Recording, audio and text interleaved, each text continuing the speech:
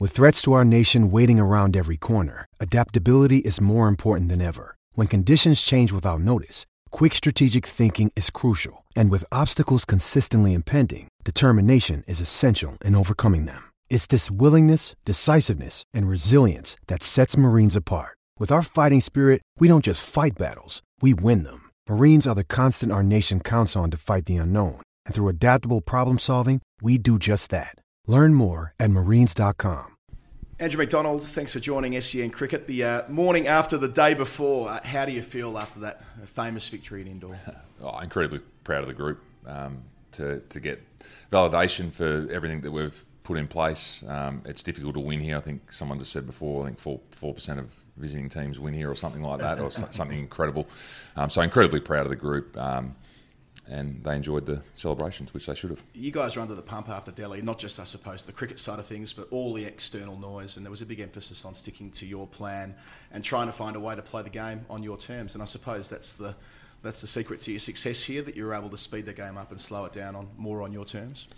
Yeah, no doubt, and that's the hard part when you're in foreign conditions, is to get the game on your terms. And we had a really good look at it in Delhi, and unfortunately we had that hour of chaos that cost us the game, which is unfortunate. But we felt as though a lot of what we did in Delhi was going to hold us in good stead here, and it wasn't about changing the plan. It wasn't about panicking around that. It was about doubling down. We were clear going into Delhi, and we felt as though we played really good cricket there, and we as I said, we doubled up on that coming here, and we got a little bit of a break too. I think helped, a bit of freshen up. Some people went in different directions, and we come back together really clear on what we needed to do. There were some moments in the game that could have gone either way. I know Steve was speaking yesterday about when you went out to field the second time after the 6 for 11 collapse. That was a moment in time that you needed to keep it together, and of course Nathan Lyon steps up, the bowling group, in support of him. But how proud are you that when it was there to be won, that you were able to stick fat basically? Yeah, I mean, there was a few nervous moments, no doubt about that. In particular, what happened with Delhi, and it's hard not to think about, previous experiences. And I think there would have been some of the group that were thinking, "Oh no, here we go again." But for Nathan to grab that group and execute the way that he did, 8 wickets. In a test match, his second best ever figures, goes past 100 wickets in India. All the stats are coming out, but he's been an incredible player for Australia, and that was his moment. And he grabbed that team and was able to dismiss some quality batters that the Indian team presents.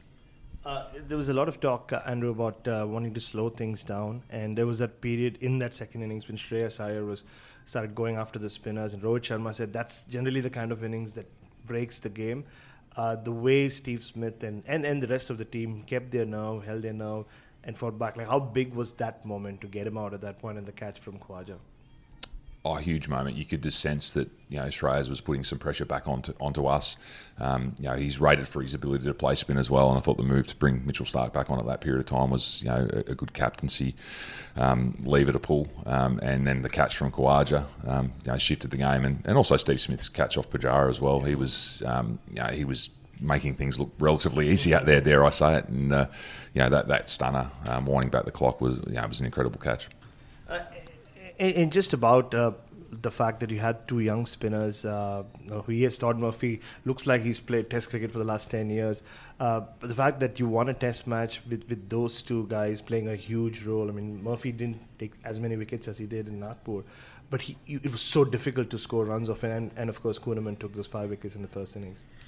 Yeah, I think the way that those three spinners have worked together is they've complemented each other, and when it's been someone's turn to lock away an end and allow someone else to be a little bit more creative down the other end, they've just invested into making each other better from either end. And Todd Murphy, he won't get the plaudits of the other two spinners that obviously got 5-wicket hauls, but his ability to control the rate from one end, and he was difficult to handle for the batters as well. So he didn't get the rewards, but the ability to keep that attack functioning, to keep it tight and to keep the pressure on was really impressive for a young spinner. And the nerves, you spoke about the nerves, but yesterday morning the first ball hit nearly cleans up KS Bharat. You're sitting there, 76 runs, looks like 576 runs at that point. Just the morning and what you were feeling personally and just as a team as you saw Head and Manas head towards that total. Well, I think the whole game presented those types of nerves where the surface was disturbed pretty much from the second over of the game. So it was always going to be difficult. 76 runs seemed a long way away when the first ball kicks like it did. But I thought the patience that Travis and Marner showed, it was 13 runs off 10 overs, and it wasn't because they were lacking intent. It was just serious execution from Ashwin and Jadeja. They didn't bowl a bad ball, and they made things difficult. But when they did, away we went. And then we put some pressure on. But it wasn't up until the 14th over that they bowled a bad ball. But Travis Head's intent to score was always there, albeit the scoreboard wasn't flowing at that period of time. You spoke about the celebration. You guys didn't leave for nearly 5 hours after the win. How different was it? And I mean, now you've been part of quite a few Test matches that Australia has won. How different was this, like beating India in India, which rarely happens? In those 5 hours, you stayed at the Holkar Stadium. I think you've got to enjoy the wins, haven't you? Because they're very difficult in these conditions. But I think when the Test match ends, at 11 o'clock in the morning or something ridiculous like that, teams do tend to stick around the ground. If it ends at 6 o'clock, then you probably get out of there a little bit earlier than that. But yeah, just to sit down and to share that experience with the players and the staff, and there's a lot of work that goes into winning a Test match in India, and it was just great to see the joy on the faces of the players that we've done it.